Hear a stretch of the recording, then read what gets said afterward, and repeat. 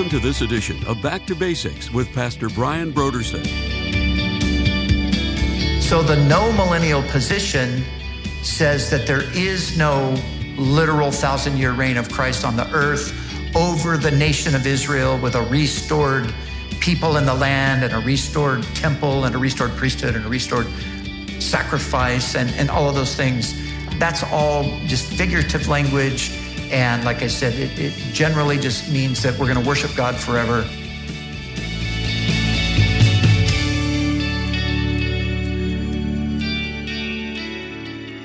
Today on Back to Basics, Pastor Brian continues his study through the books of the Old Testament prophets. Join us as Pastor Brian begins his teaching on Ezekiel chapters 40 through 48.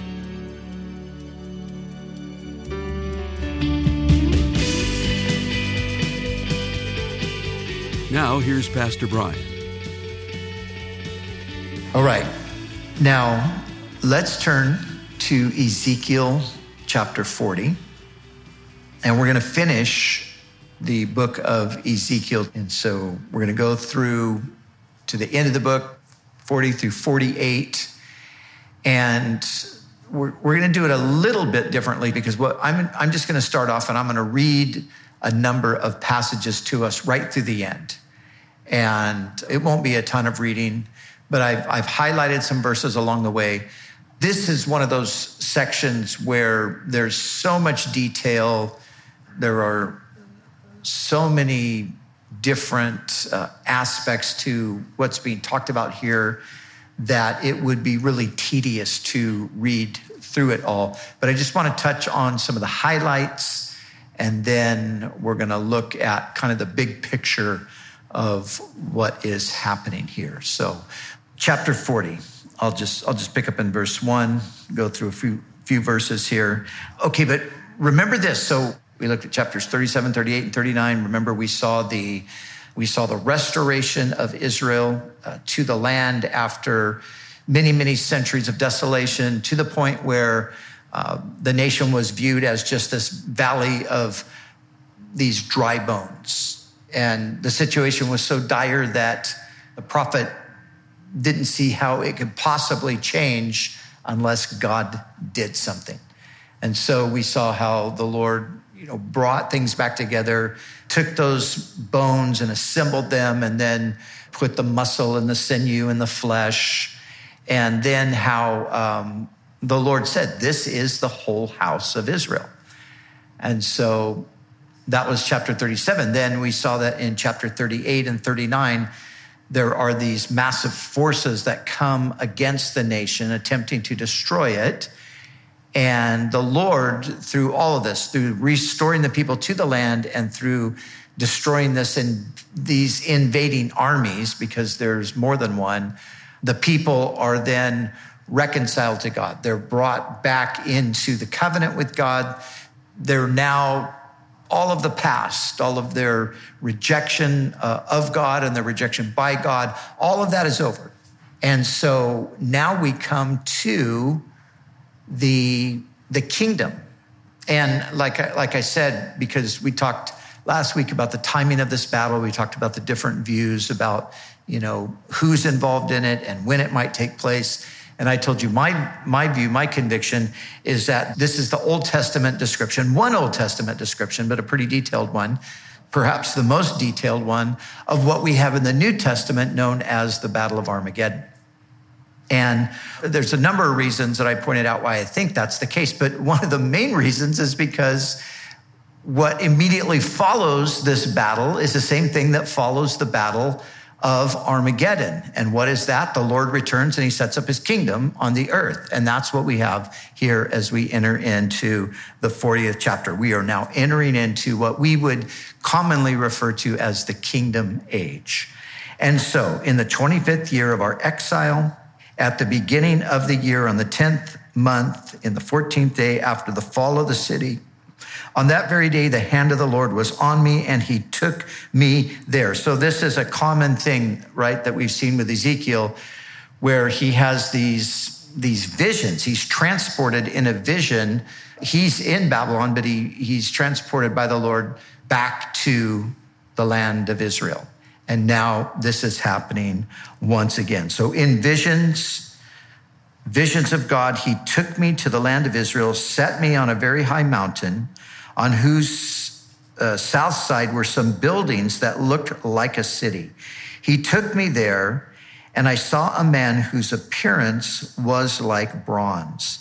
He was standing in the gateway with a linen cord and a measuring rod in his hand.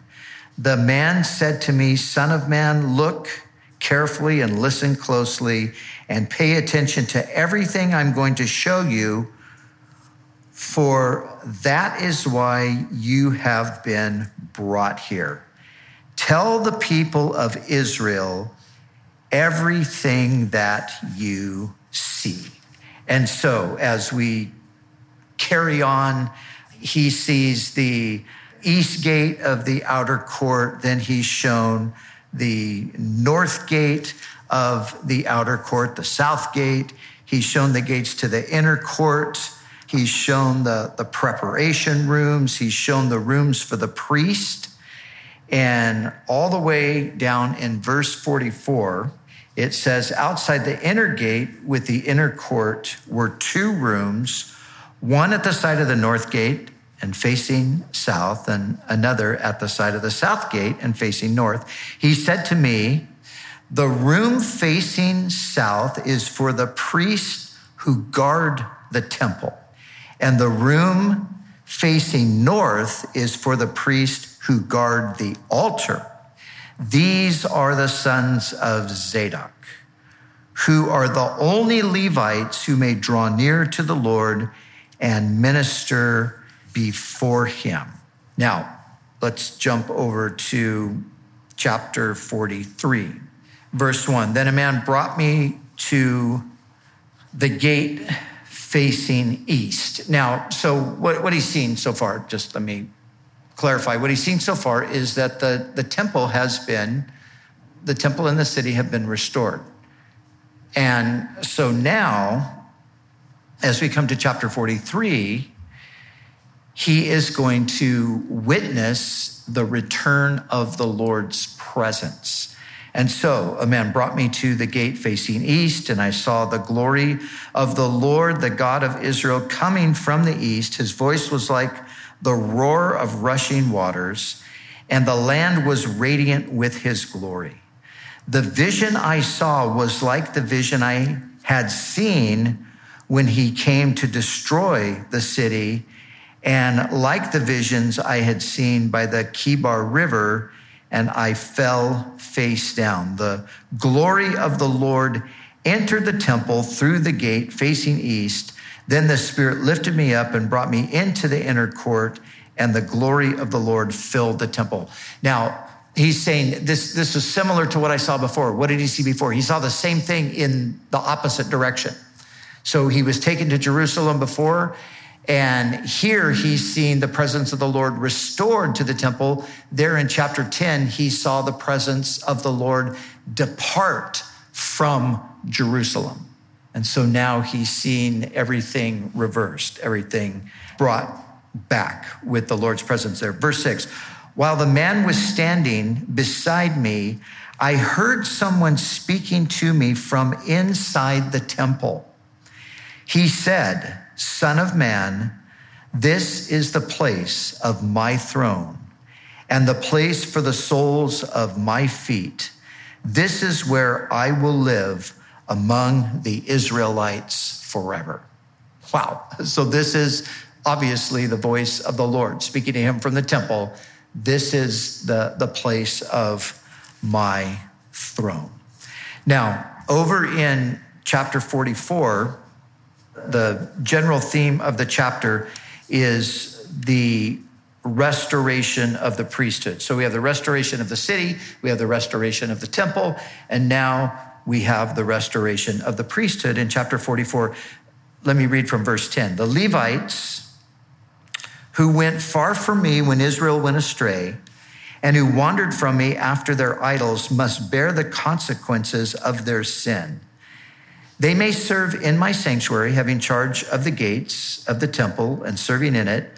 They may slaughter the burnt offerings and sacrifices for the people and stand before the people and serve them.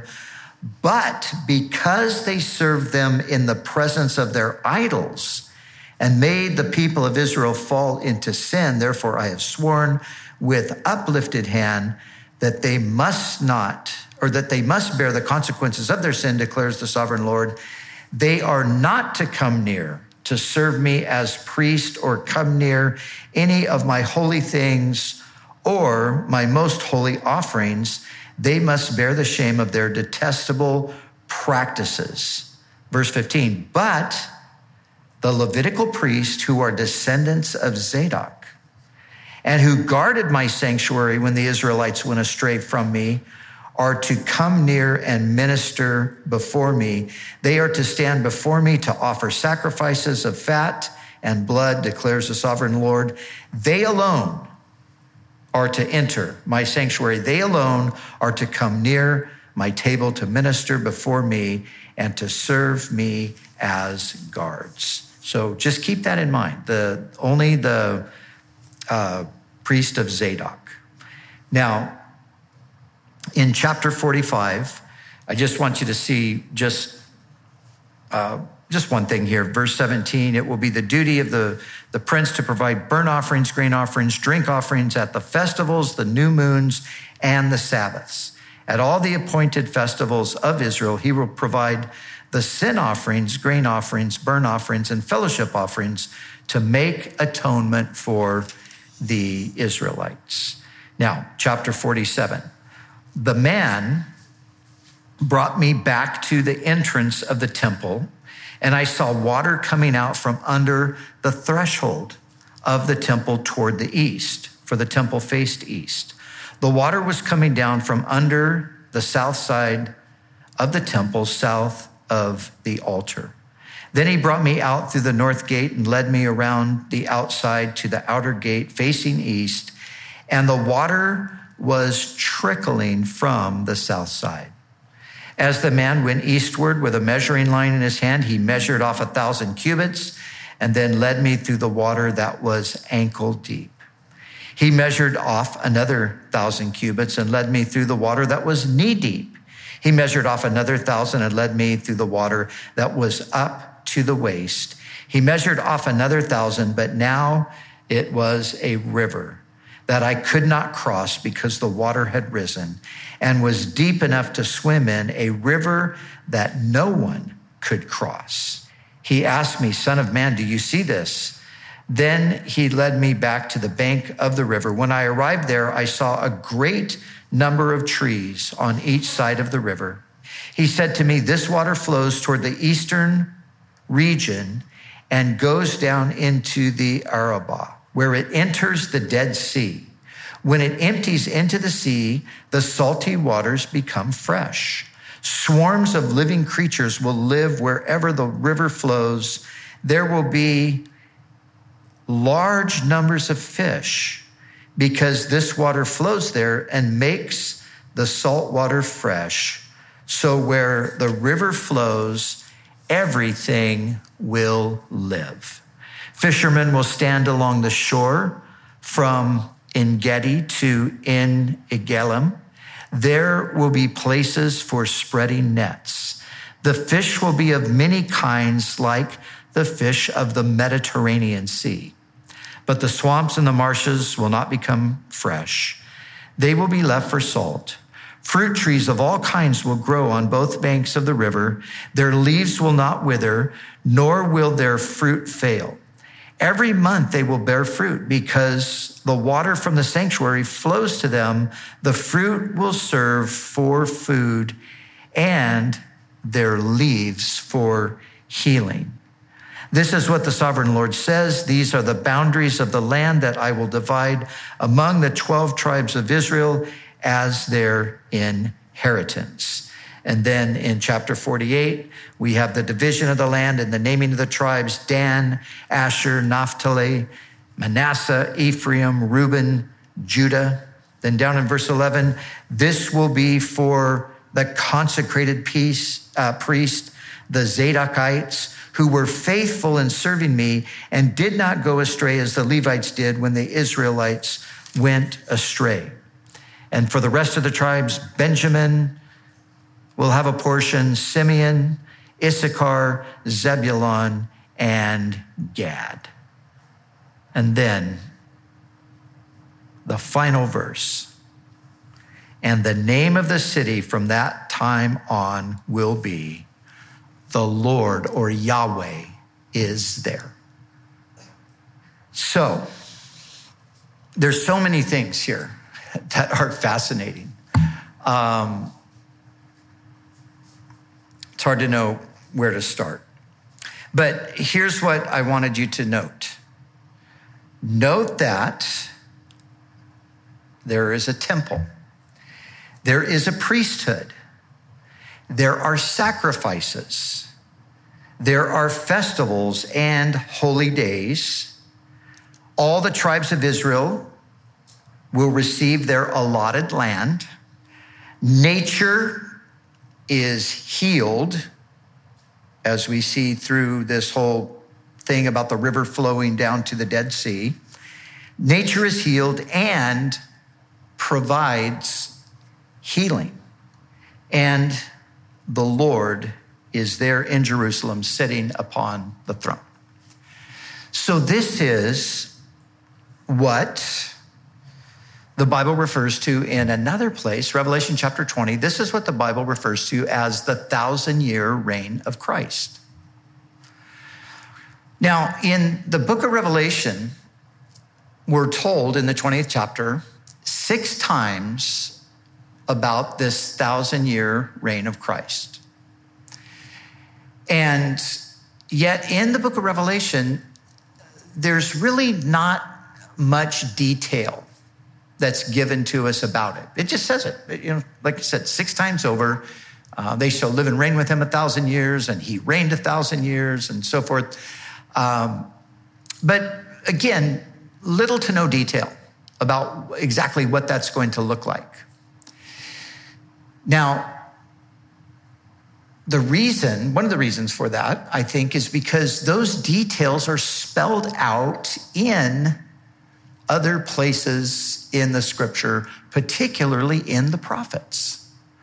So in the prophets, beginning with Isaiah, for example, we have these passages that talk about nature being healed and restored. We have, the lion eating straw like the ox. We have little children playing over the cobra's den, and nobody's getting hurt. We have rivers in the desert and flowers blossoming forth. And, there's all of these pictures. Isaiah chapter 11, Isaiah chapter 35, Isaiah chapter 65. There are all these pictures of this restored. So through the prophets, we see how nature is going to be healed. And then here through Ezekiel, we see some more detail about what's happening more specifically with the people in the land at the time. Now, I do believe that is what's happening, but it is not without its problems. And so let's talk about the problems with that view. Now, the problems are, there's one main problem. And the main problem would be, how do we really get our heads around the idea that sacrifices are going to be reinstated? I mean, because, if we would have read in more detail, we're talking about lambs being offered as sacrifices, blood being shed, sacrifices for sin being made. So remember, if our understanding is correct, we're looking at this as something that's yet future, and Christ has already come, and Christ has offered the ultimate sacrifice for sin. So some would say that you can't take these types of passages literally. That you can't take it at face value. You've got to understand that it must be, you have to understand it more spiritually than literally. And so if you consider it that way, what might it mean? Well, it could just be, and here's where what happens if you take that approach. If you take a non-literal approach, then you are going to have to, in some ways, it's going to have to be generalized, because the details, which are many, apparently aren't significant, and you just kind of have to draw a general conclusion from it. So what general conclusion might we draw from this if this is not literal?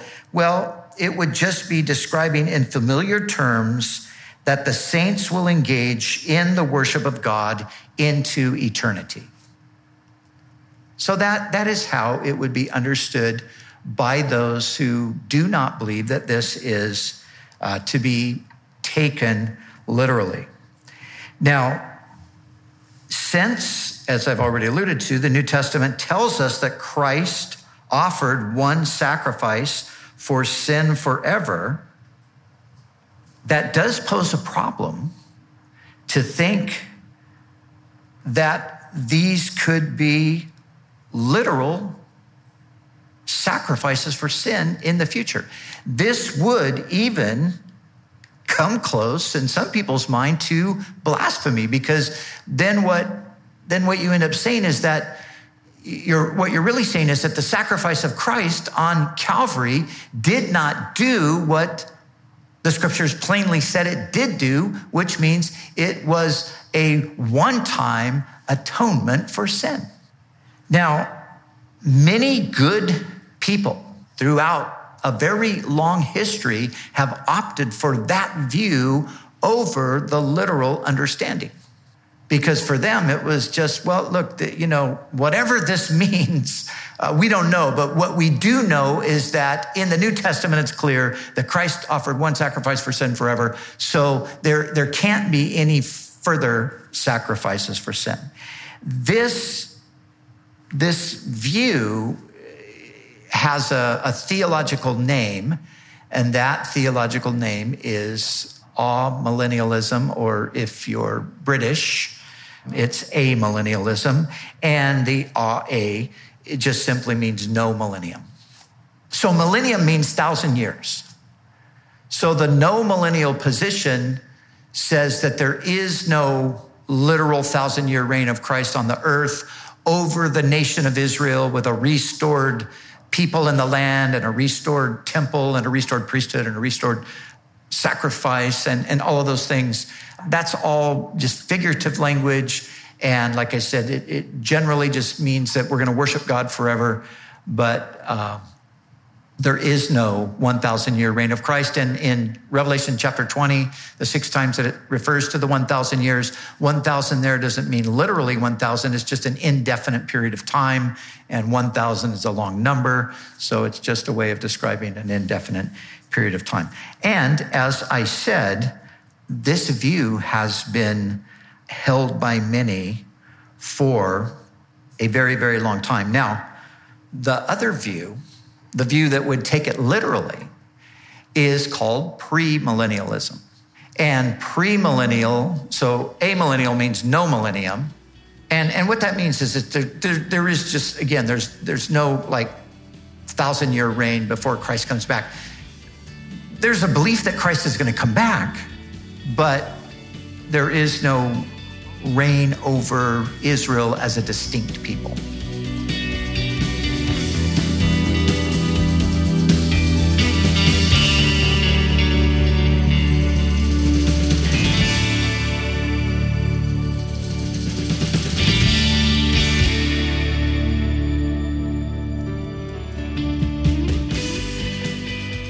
For the month of November, Back to Basics Radio is offering a book titled 1 Minute Answers to Skeptics, Concise Responses to the Top 50 Objections and Questions by Charlie Campbell. Learn how to give a defense for the faith in a conversational style. and strengthen your own confidence in the existence of God and the reliability of the Word. The book 1 Minute Answers to Skeptics by Charlie Campbell is our gift to say thank you for your donation to Back to Basics. So we encourage you to call us right now at 1-800-733-6443 or visit us online at backtobasicsradio.com. We'd also like to remind you that all of our other resources are waiting for you at backtobasicsradio.com or by calling our request line at 1-800-733-6443. That's 1-800-733-6443. Our desire is to encourage you in your daily walk with God. We'll continue tomorrow with more valuable insights from Pastor Brian as we study together in the book of Ezekiel.